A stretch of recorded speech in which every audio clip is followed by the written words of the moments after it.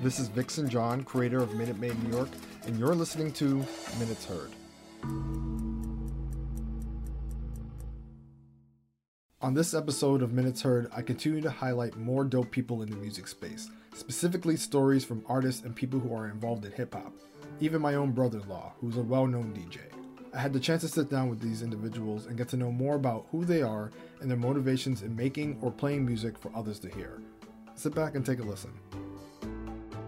I usually like to ask what motivates you to wake up every day and make the best of it. You just woke up, so I mean, just hop out of the bed, and what motivates you to just like keep grinding? I believe what motivates me most is the concept that I want to live what I love and love what I live every day. And I lived in a home for a long time where people did not believe that they could pursue their passions, and they kind of just had to fall short into whatever society told them was the norm. And so every day I try to go against that and tell myself that I have to do this because I have to prove to my mother and my father and the rest of my family that you could actually make a great living off of what you have a passion about and love. I believe the same. I'm going to ask this question differently. The question is, what are you passionate about in your life? But I'm going to reverse that, flip it, remix it.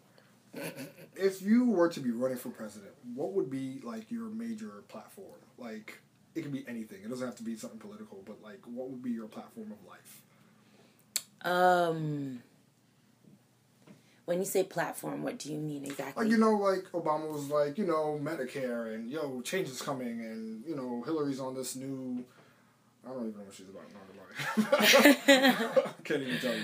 But like, everyone has a platform. Everyone has when you think LA, I think blank because that's what she's about. I think my platform would be shifting the paradigm, especially within hip-hop, and balancing it out more than ever. Right now, I feel like music is, especially hip-hop, is not in its most balanced form. I think we have a lot of male energy within it that is causing the chaos that's going on within it.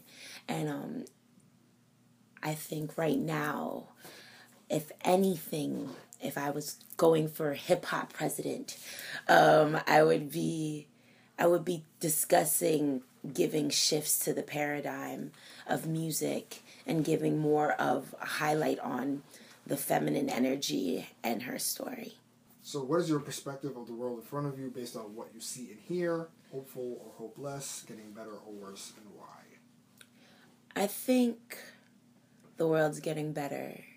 Well, at least I tell myself that every day. I really have transformed and reprogrammed my mind to not live under the, basically the cynicism and just like the idea that everything is going wrong in array. I really do believe that how the world works is that, there's going to be chaos and there's going to be peace, and there's going to be chaos and there's going to be peace, but over line, that is just balancing out everything, like I said before. So I really believe that things are getting better, and the more we tell ourselves the better and the good, and we start reflecting and speaking about the good more, the more that will grow. So I really try to give positivity, even though, I'm going to be honest about things. I'm going to transform that, if it is negativity, into positivity every time. So in my mind, when I see the world, I tell myself that this is going to be better and this is going to be good, and it is good. What do you want to be remembered for? That was off the fly because I just thought of it. I want to be remembered for being the girl that you could chill with on the stoop that has superpowers.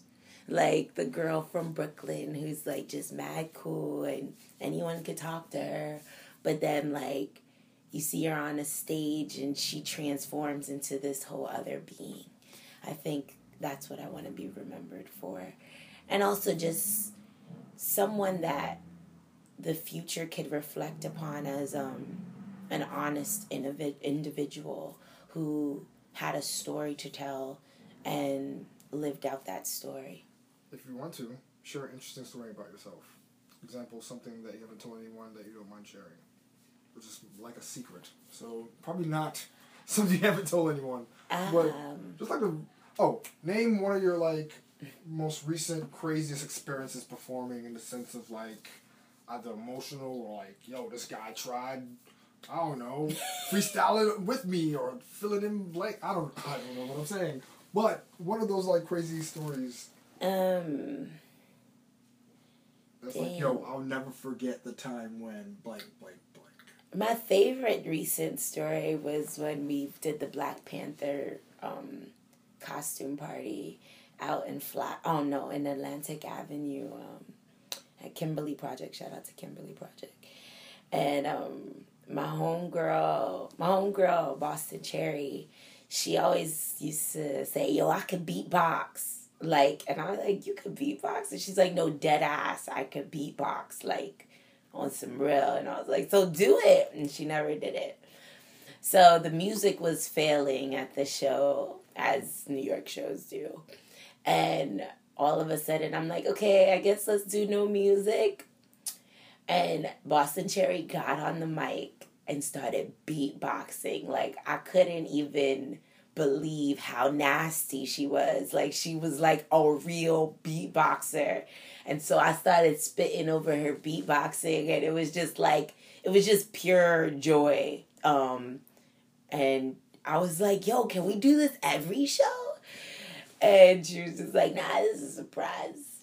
But I was just like, that's so dope, because it was so raw. And it was exactly like when I used to watch like Lauryn Hill and the Cypher with the boys, and it felt like that same energy coming right back. And I probably will never forget that moment, because it was such a authentic hip hop moment for me. Yeah. Right. I see how it came back to you. It was like, yeah, that shit was crazy. That was mad dope. It was mad dope. I have a lot of those moments, but that shit recently was just like, yo, that was really dope. Yeah. Word. What motivates you to wake up every day and be fresh? I just think of the legacy that comes before me, of people who have paved the way, and who have had enormous struggle to get us where we are here artistically and as a people. And I think of my own personal legacy, my I guess artistic footprint and imprint that I leave behind me. So those are the things that motivate me and make me want to get up and strive to do my absolute best. I know I rattled off those questions earlier, but sometimes I just kind of like freestyle it, because it's like, I mean, some of the questions are cool, but I also like to kind of dive into specifically like what you do and stuff. So. And you're not looking at them too. yeah, I can't do both at the same time. Yeah. So, you know what? Because I feel like I want to ask like, yo, talk about how you got into music. But so white bread. You know what I'm saying? Mm-hmm. Like, I feel like there's more to somebody than their beginning. You know. So, what I want to ask is, from the time you started till now. Oh no, that's the LIRR. Right? Yeah, that's fine. Yeah. I'm sort of like, is that the AC? No, that's the Long Island Railroad right outside. Yeah. So the question I want to ask is, from you beginning music till now, like, what have you seen in the sense of like changes? Like, what has been some of the major changes from when you started till now that you've seen in your music? I think the most significant changes that I've seen since I began creating music have been technological ones, and they've changed the way that I both create and think about music exponentially. primarily the biggest one being the advent of the internet and the information age, and how quickly information travels, and the big business behind social media. The internet, in effect, took away the job of the A&R to a certain degree. Before, there used to be a gatekeeper, someone who said, yo, you're talented enough to get to this level, and then they would let you in. That level may have been radio. That level may have been booking. That level may have been independent record label deciding that you were talented enough to put out music, or that you were commercially viable enough to put out music. But the advent of the internet age sort of removed that job, and almost anyone with a recording setup and the internet could now get their music out to millions via the WWW, the World Wide Web. So before, there used to be these people in place who worked as gatekeepers to ensure that you got your music out to the masses. Now that job is somewhat obsolete, rather. You know, now that job is obsolete. I just said it over, so you need to cut that up. No, I mean, I could chop it up. Like, yeah. So now that job is obsolete, and we don't necessarily need them, and that change has changed so much, and it's forced independent artists to become very savvy. It's also tainted the process somewhat, because whereas that would be the sole responsibility of a third party like an A&R, now independent artists have to be really cognizant of their commercial viability and the ways to which they get their music out to the masses, which I feel impacts the creativity. You know, you're making music obviously from a place of, you know, artistic expression, but at the same time now you have to be cognizant of who your market is and how you market yourself, because you can take on that role yourself via the internet.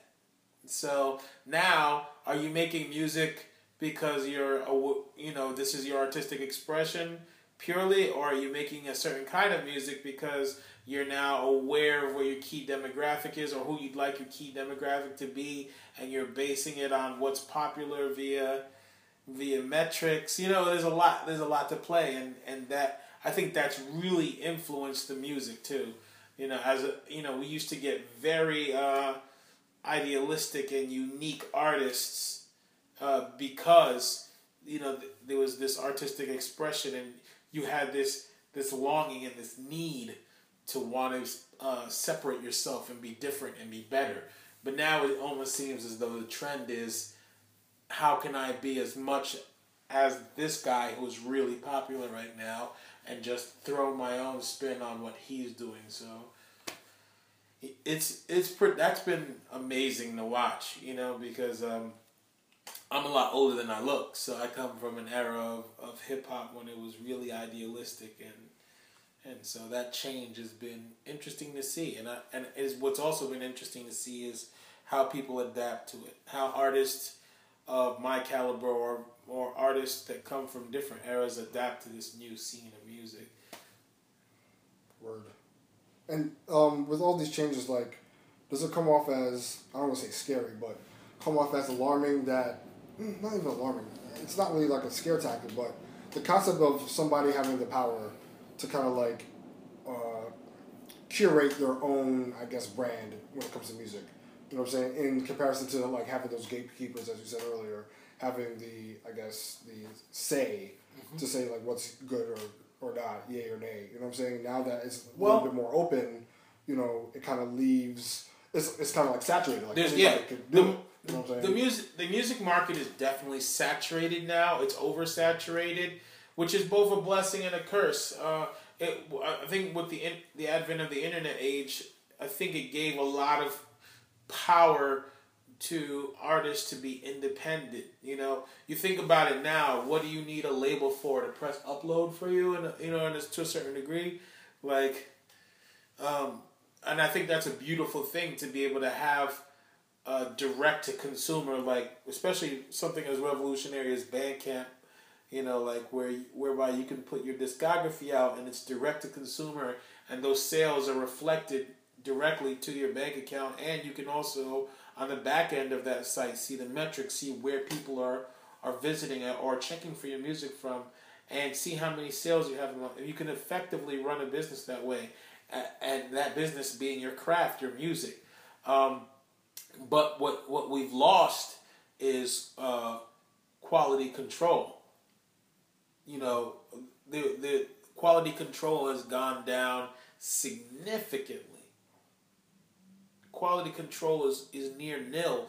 I always say you have to wade through like waist high muck to find the gems now, you know, whereas before there was almost a sieve. There was a grate in place that you had to it caught the really good things, and that was the A&R, I guess, or certain people. You think of the guys that managed or found like De La Soul, and the guys that found all these artists from this different eras. Who's the guy responsible for Busta Rhymes? Who's the guy responsible for finding a young Nas? Who's the guy responsible for fostering those careers? Now there's no guy responsible for that. There's the internet that's responsible for that. What's the trending look on Tumblr? What's the trending look on this and that and third? So there's no real quality control. There's no one to say this is the good level of art or this is a bad level of art. It's all absolutely subjective. It's like, well, yeah. I like this. And it's a gift and a curse. Right. Because right now right now we're in the generation where it's like everything's variety. Everyone likes, pick and choose. It's like a smorgasbord of stuff. You know what I'm saying? Like before, it's like everything was kind of catered. Like, we know the type of like sound that people want to hear, so let's get people that cater to that sound.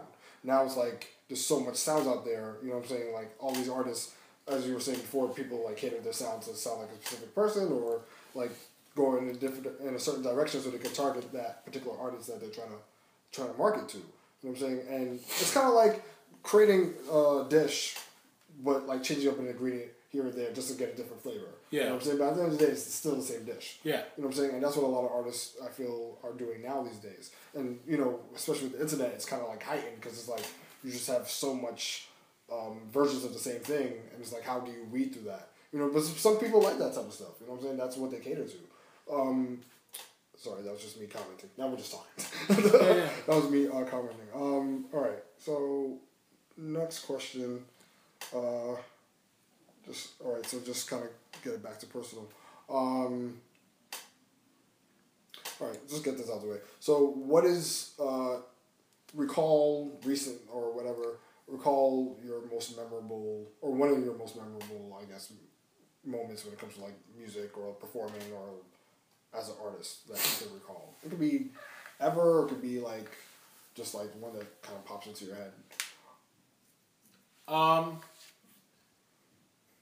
I guess one of the most memorable things that's happened was a couple of years ago. I toured Europe for the second time. This time for a month, and I went to London. I went to Berlin, Brussels, Budapest.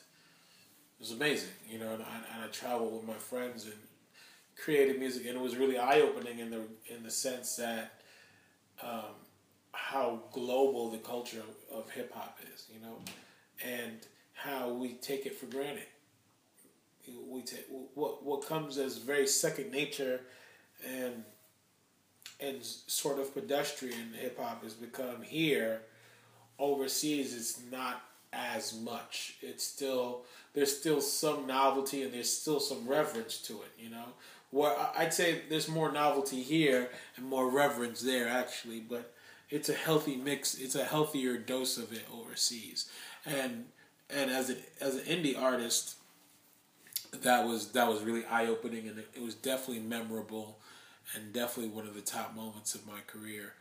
And I look forward to being able to duplicate that process around the globe, not just in Europe, but I'd like to visit markets that a lot of MCs don't really challenge themselves to go, especially independent ones like South America or even Africa, even just visiting different continents, even not even countries, just visiting different continents and traveling. And I think travel is a key component.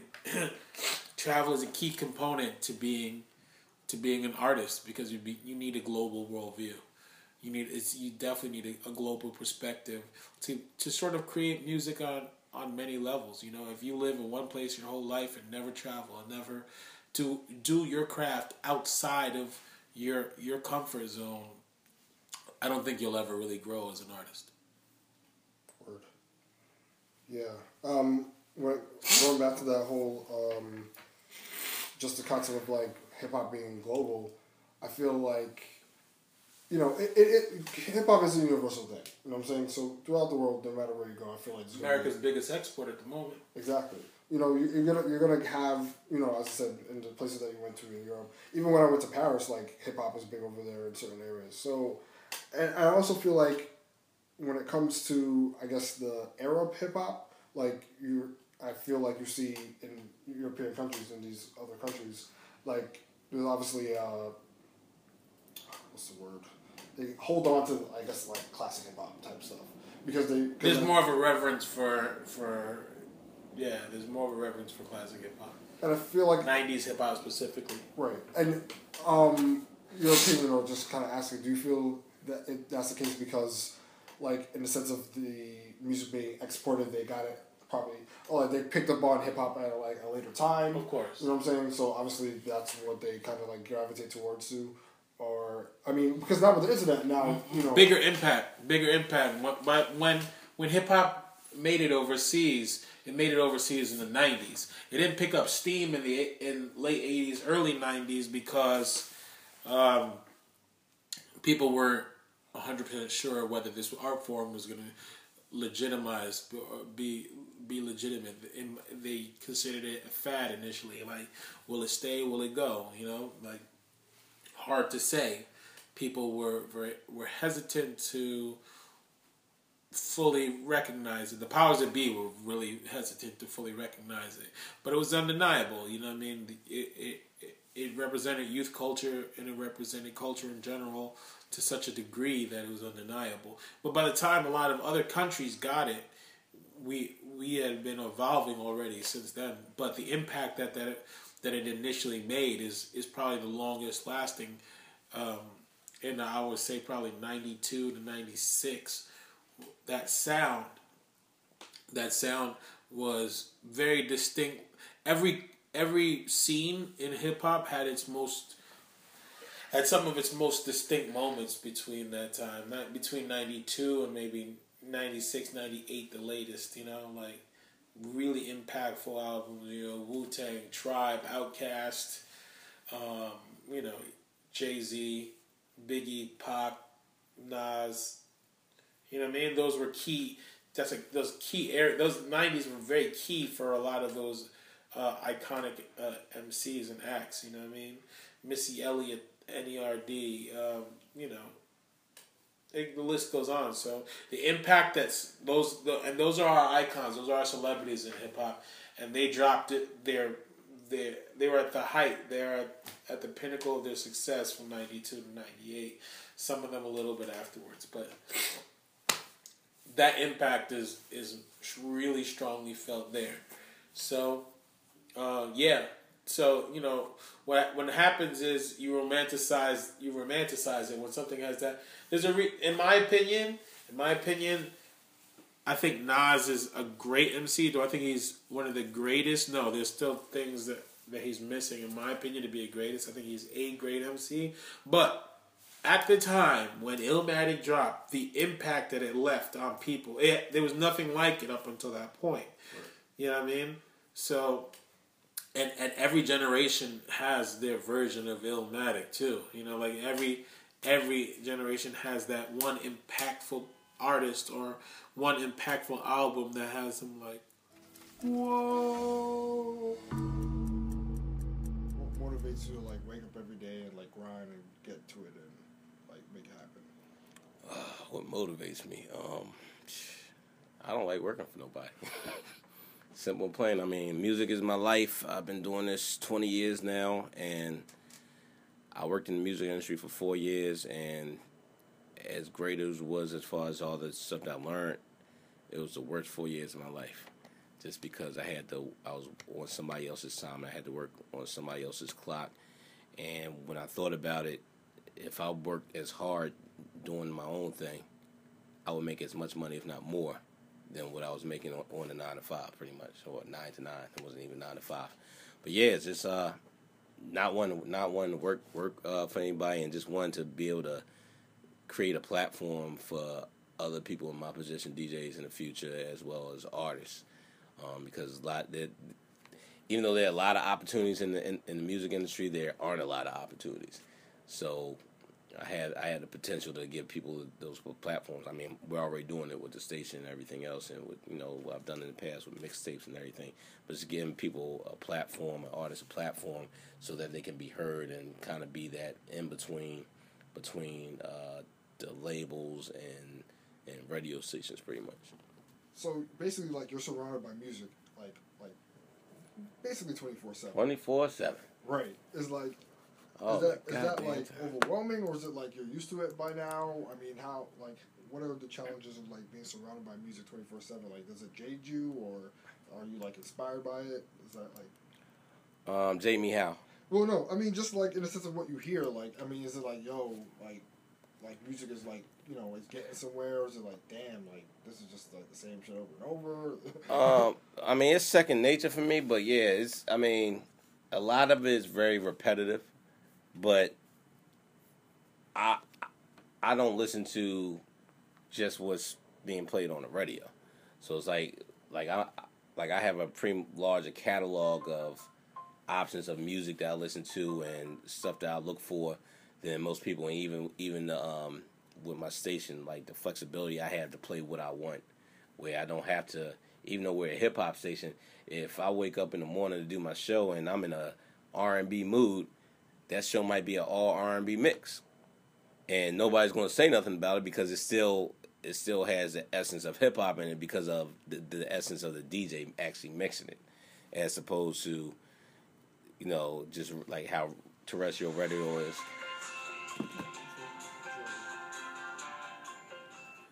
As opposed to how terrestrial radio is, where they have to pretty much go by the playlist. And that's why a lot of stuff is really repetitive. It's like, okay, here's Migos, here's Young Thug, here's another record that sounds like Migos and Young Thug, here's Lil Wayne, here's Drake. In the midst of all that, you lose a lot of quality artists. Like, you don't get as many J. Coles on the radio. So we actually have the opportunity to actually play what we want. So I don't get jaded because I look for something different. I have a sound that I know that I want to hear and I want to play.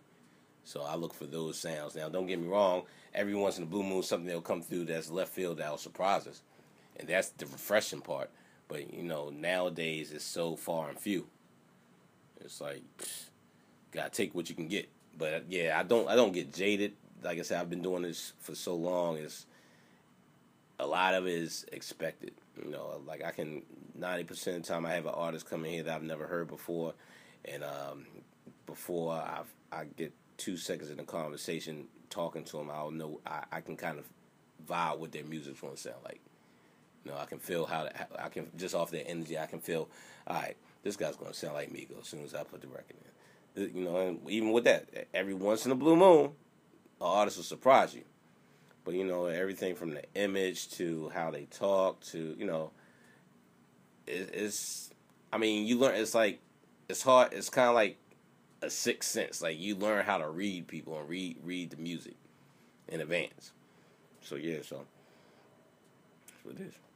So when it comes to DJing, because obviously you've been doing that for a while, like just off the top of your head, like just like account like one of the craziest, most memorable DJing moments that you could think of. It could be recent, could be like, yo, there was this one time I was DJing at this party and ... and shit was like out of this world.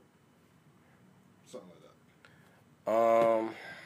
Most memorable, or the most memorable to me was I was in Japan. My mom lived in Japan, so went over there to visit, and I ended up playing at a couple of venues over there. And the store, it was a clothing store out there that was selling my mixtapes, cassettes back then.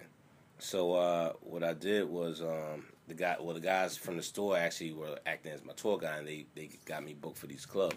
So when I went to meet him, I went to meet the guy at the store. He's got a crowd of had to be at least 40, 50 kids outside the store in a circle, like, hey, we know you, dancing and singing. Hey, your DNA, dancing and singing. That was crazy to me because this is maybe 2-3 years into my DJ career. I still sucked. I wasn't even good yet. I wasn't a dope DJ yet, so I was just still learning in a sense. But just the fact that my mixtapes were over there, and it was something that they didn't have a lot of at the time there. So it was like, I guess I was kind of like a breath of fresh air, and they love hip hop and they respect the music so much more. But that was like the most memorable to me because that was just like, wow, this thing could really be worldwide for me. I understand the music's already worldwide, but me as a DJ, my career can really be worldwide, and that's probably one of the most memorable moments. Other than that, I think that's the most memorable. I mean, I've met most of the legends and worked with most of the legends. Kid Capri, Jazzy Jeff, SNS. A lot of the big time cats. But nothing's more memorable than my own experiences than even meeting those guys. I look up to a lot of those guys, but Jazzy Jeff is legendary. Watching him play is incredible. But outside of that, it's just my own experiences. And that's another memorable moment. I did Stone Soul Picnic out here with artist Paula Campbell I was managing, and that was my first time doing a major tour type stage, and just looking out to that crowd. I'm opening up, getting the crowd hyped up for her before she comes out on the stage and playing the music and everything, but looking out to that crowd and seeing 100,000 people as far as you can see going back, that shit was incredible. That was amazing to me, and ironically, most people would say, "Oh, did you get nervous? Did you freeze up?" Nah, that just motivated me to go harder. But yeah, that was probably the most memorable, other than, like I said, it being overseas, being the Japan thing. Thanks for listening to this episode of Minutes Heard. Make sure to subscribe wherever you listen to your podcast, and follow or subscribe to Minute Maid New York on Facebook, Instagram, and on YouTube. Do you have a minute?